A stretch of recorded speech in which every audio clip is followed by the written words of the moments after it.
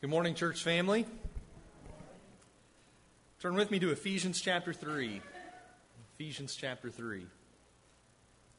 Always appreciate Robbie leading us in singing. He's definitely a very gifted song leader, and I'm grateful that he shares that with us often.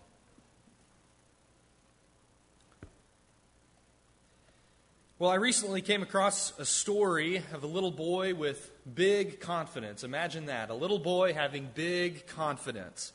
When a toddler got trapped in a hot car a few years back, 5-year-old Zavi came to the rescue dressed as none other than Batman.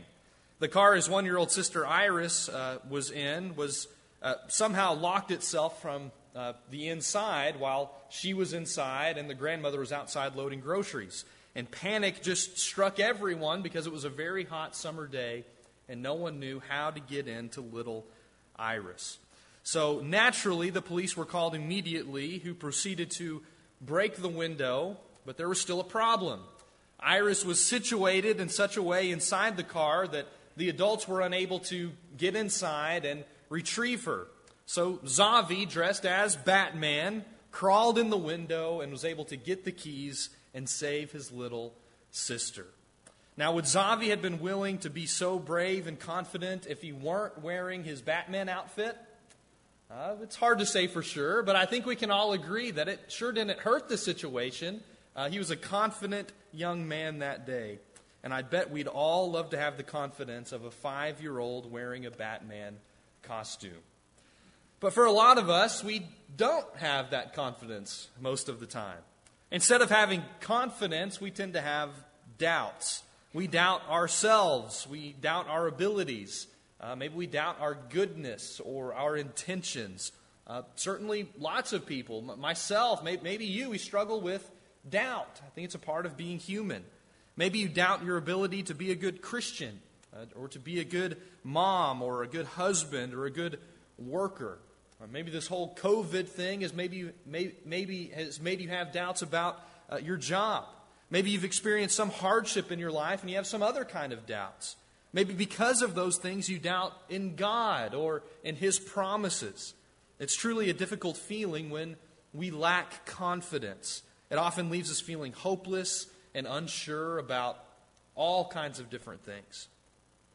I think it's important for us to first realize that this kind of doubt that we're talking about is a weapon that Satan uses against the people of God to make us question the goodness of God or maybe our standing in Him. Satan is a master at planting small seeds that make us think, I wonder if God will actually keep His promises towards me. God has told me that in Him He will empower me to live a Christian life, but I'm not so sure that that's true. I'm not so sure that I can. I'm not sure what this seed of doubt specifically looks like for you, but I am confident that all of us have some kind of doubt, some lack of confidence to some degree.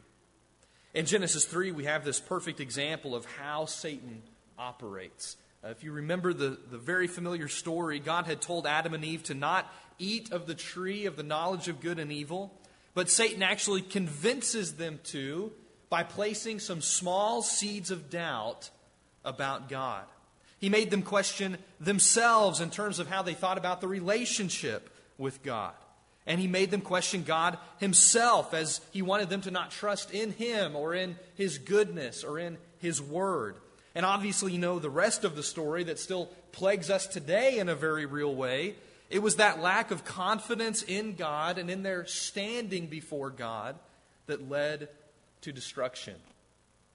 I know it may sound extreme, but the consequences that we face when we lack confidence in God are actually pretty similar.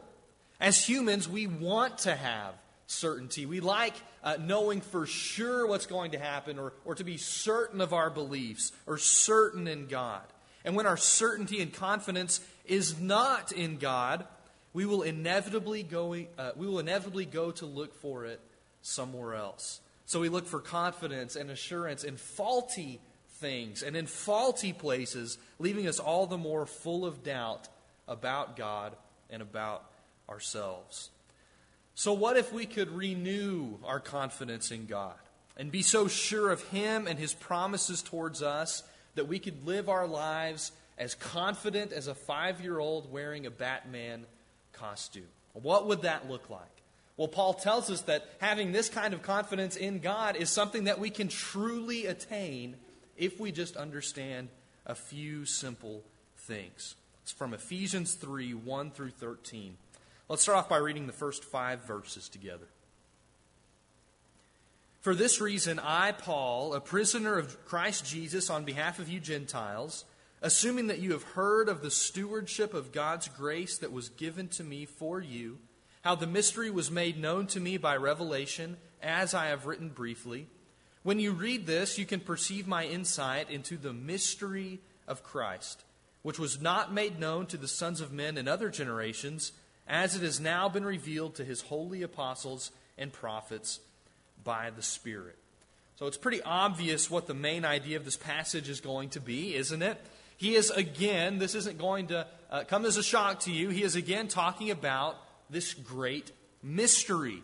He says in verse 3 that this very important mystery is something that was made known to him by special revelation from Christ Himself. You may want to look at Acts 22, 17 and following sometime, when Jesus reveals to Paul that He is sending him to preach to the Gentiles. And then he says that he has already written about this mystery briefly, which if you've been with us the past several weeks, you know this. This is not the first time Paul has mentioned this. Back in chapter 1, verse 9, he told us that a blessing we have in Christ is that we know the mystery of His will. So we've already discussed this a little bit, but now he's going back to that idea and is going to expound on it and speak more specifically to this mystery. And he says in verse 4 that when we read this, we will be able to really understand what this mystery is. And that's a big deal because verse 5 says that this mystery was hidden for many generations past. I think Peter really sums this idea up well in 1 Peter 1, 10 through 12. He says, concerning this salvation, the prophets who prophesied about the grace that was to be yours searched and inquired carefully, inquiring what person or time the Spirit of Christ in them was indicating when He predicted the sufferings of Christ and the subsequent glories. It was revealed to them that they were not serving themselves, but you, and the things that have now been announced to you through those who preach the good news to you by the Holy Spirit sent from heaven, things into which angels long to look. So here, Peter says pretty much exactly the same thing. He says the prophets of old, as wonderful as they were, as Spirit-filled as they were, as godly as they were, did not and could not see the whole plan of God. He says that they knew that something wonderful was going to happen, but they didn't know what.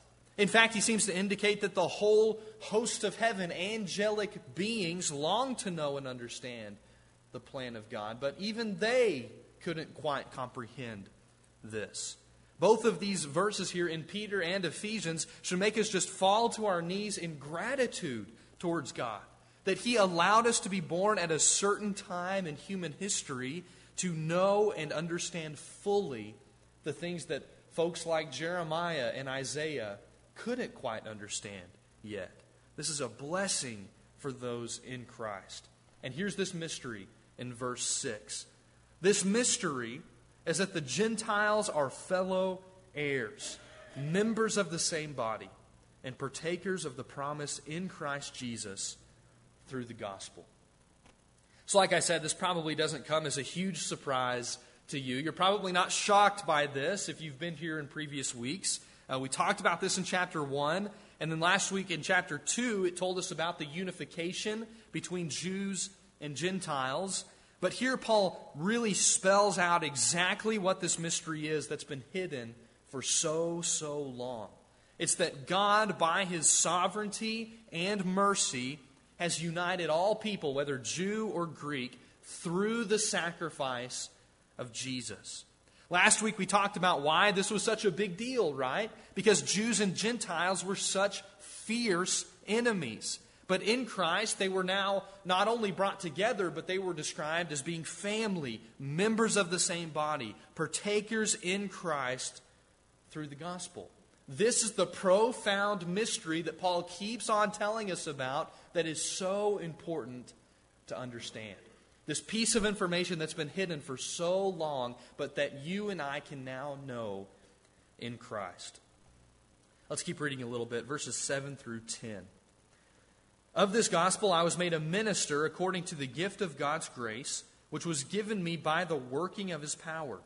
To me, though I am the very least of all the saints, this grace was given to preach to the Gentiles the unsearchable riches of Christ, and to bring to light for everyone what is the plan of the mystery hidden for ages in God who created all things, so that through the church the manifold wisdom of God might now be made known to the rulers and authorities in the heavenly places. Paul says some pretty interesting things here. He told us about what the mystery of the gospel is, and now he is telling us about his ministry of spreading this mystery, his ministry of spreading the good news. And when Paul talks about this ministry of his, I always love what he does because he's very good at giving credit where credit is due. He says in verse 7 that the reason he was a minister at all is because of God's grace and the working of God's power, not his own. And I love that about Brother Paul. He is keenly aware that apart from Christ, he can do nothing. And I think there's kind of a side lesson for us there. He says even though he's the least of all the saints, an allusion to his zealous persecution of Christ and the church, grace was given to him to preach the unsearchable riches of Christ. I love the language there, the unsearchable riches of Christ. This is what the mystery is. This is what the gospel is. It's unsearchable. The same word is used in Romans 11:33 when Paul just bursts out with worship. And he says, "Oh, the depth of the riches and wisdom and knowledge of God. How unsearchable are His judgments and how inscrutable His ways." He's saying that this good news is so incomprehensibly great because it comes from an incomprehensibly great God whose wisdom and riches and glory know no end. But here's the real mind-blowing truth that as incomprehensible this gospel is, and as incomprehensible as God is, in Christ these things have been brought to the light for us to fully know and fully understand. Isn't that amazing that as lofty and as profound as God and this mystery is, if you are in Christ, you can fully know and understand these things. This is what Paul says here. And Paul's mission was to bring these very profound truths about the gospel and about God into the light, as he says in verse 9. And in verse 10, he says his mission is to bring these things to the light so that through the church, the manifold wisdom of God might now be made known to the rulers and authorities in the heavenly places. What is he saying here? Well, as Christians, we believe that there is much more to the world than meets the eye. There is much more to the universe than the things that we can merely touch and feel and see, right? A little bit later in our study, in chapter 6, Paul is going to say, "For we do not wrestle against flesh and blood, against things that we can see and experience in a tangible way, but against the rulers, against the authorities, against the cosmic powers over this present darkness, against the spiritual forces of evil in the heavenly places." So in other words, our struggles in this life are not as much against other individuals as much as it is against Satan and his angels negatively affecting the world. And isn't that, again, kind of a side note here? I keep going off on these side notes, but that's a good example for us to follow, right? That our enemy is not so much against other people, but it's against Satan.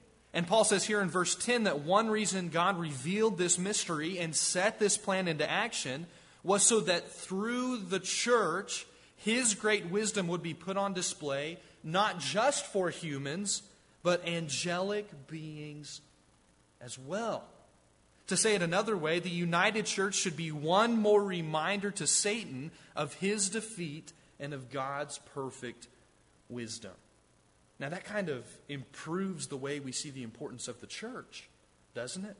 What we do here as a church are not merely physical acts. When we come together to sing songs of praise and to take communion together and to hear the Word, not to mention the many other ways that we exist as the church, Monday through Saturday, we need to remember that God is using us in a very special way to instruct angelic beings. This is what Paul says here, that through the church, God's wisdom is made known to the rulers and authorities in the heavenly places. This should really elevate our view of the importance of the church. The church doesn't just have importance in the physical realm, it also has importance in the spiritual realm as well. Now, all of this is really interesting, but you might be thinking, Philip, I thought that you were going to talk to us about confidence, how we can have more certainty in this life. What's all this about a mystery and about angelic beings and all this other stuff? Well, look at what Paul says next, verses 11 through 13. This was according to the eternal purpose that he has realized in Christ Jesus our Lord, in whom we have boldness and access with confidence through our faith in him. So I ask you not to lose heart over what I am suffering for you, which is your glory. So Paul has told us in detail about this mystery and how he is now bringing it into the light. He told us how God is using the church to reveal this mystery to angelic beings in the heavenly places. And now catch what he says in verse 11. He says that this mystery, that is the gospel, that has now come to full fruition because of what Christ did, was not an accident. In fact, this was an eternal plan of God's. Jesus going to the cross, in other words, was not plan B. The establishment of the church at Pentecost was not plan B. In Acts chapter 2, during one of the greatest sermons ever given, Peter said, "Men of Israel, hear these words. Jesus of Nazareth, a man attested to you by God with mighty works and wonders and signs that God did through him in your midst, as you yourselves know." Look at verse 23. "This Jesus, delivered up according to the definite plan and foreknowledge of God, you crucified and killed by the hands of lawless men." Listen to what he says. He, along with Paul, are saying that the crucifixion of Jesus that took place to atone for the sins of the world and unite those that were formerly divided was not an afterthought. This is something that God planned to do from the very beginning. Before there ever was such a thing as sin, God was actively working on a plan to redeem us from our sin. And it is a result of this wonderful fact that Paul says in verse 12 that we now have boldness and access with confidence through our faith in him. When we understand this mystery and God's wisdom to bring his plan to fruition, Paul says we will have confidence. Why? Because we will know that we can count on God. When we understand this mystery and we understand God's plan that has been put into action before there was even such a thing as creation, we will have confidence because we will know that his word is good. We know that he has never nor will ever turn away from his promises. If we lack confidence in our lives, Paul encourages us to just look at what God has done in Christ. I also love how he says that our confidence is through our faith in him. He doesn't say that if we want to put away our doubts and have greater confidence, we should just simply try harder. He doesn't say that we should just believe in ourselves a little bit more. If you pick up a magazine at the checkout walk-through at Walmart, they might say that, right? Just believe in yourself a little more. Just have a little bit more confidence. But Paul says, no, don't put confidence in yourselves. If you want to have less doubts, if you want to have more confidence, put your faith in God and understand and believe in what he has did and what he has done through Christ. So what exactly does this confidence look like? I know we would all probably like to have a little bit more confidence and a few less doubts. But when put into practice, how does this actually play out? Jesus shows us a beautiful story in Luke chapter 11, verses 5 through 13. If you want to flip over there with me. Luke 11, 5 through 13. And he said to them, "Which of you who has a friend will go to him at midnight and say to him, 'Friend, lend me 3 loaves, for a friend of mine has arrived on a journey, and I have nothing to set before him?' And he will answer from within, 'Do not bother me. The door is now shut, and my children are with me in bed. I cannot get up and give you anything.' I tell you, though he will not get up and give him anything because he is his friend, yet because of his impudence he will rise and give him whatever he needs. And I tell you, ask and it will be given to you. Seek and you will find. Knock and it will be opened to you. For everyone who asks receives, and the one who seeks finds. And to the one who knocks it will be opened. What father among you, if his son asks for a fish, will instead of a fish give him a serpent? Or if he asks for an egg, will give him a scorpion? If you then, who are evil, know how to give good gifts to your children, how much more will the Heavenly Father give the Holy Spirit to those who ask him?" So in this parable, we have a man who shamelessly goes to his friend in the middle of the night, not for something incredibly important, not for some life-threatening reason, but for some bread. And I think you just have to stop and appreciate the humor a little bit here and just laugh at what Jesus says. The friend who is inside the house is reluctant to get up because it's inconvenient. It's the middle of the night. He'll wake up his family. But Jesus says because of the man's impudence, the friend will get up and give his friend what he needs. The word for impudent is only found here in the New Testament, and it basically means confidence. It means having a lack of sensitivity to what is normally proper. Because everyone knows that you're supposed to wait until morning if you need something from your friend, right? You don't go knocking on people's doors at midnight for something that's relatively non-important. Now, this is not to say that God is annoyed or irritated with our requests, is it? Of course not. But it is to say that if we act in this way towards one another, how much more can we have confidence when going to the Father and expect that He will give us what we need?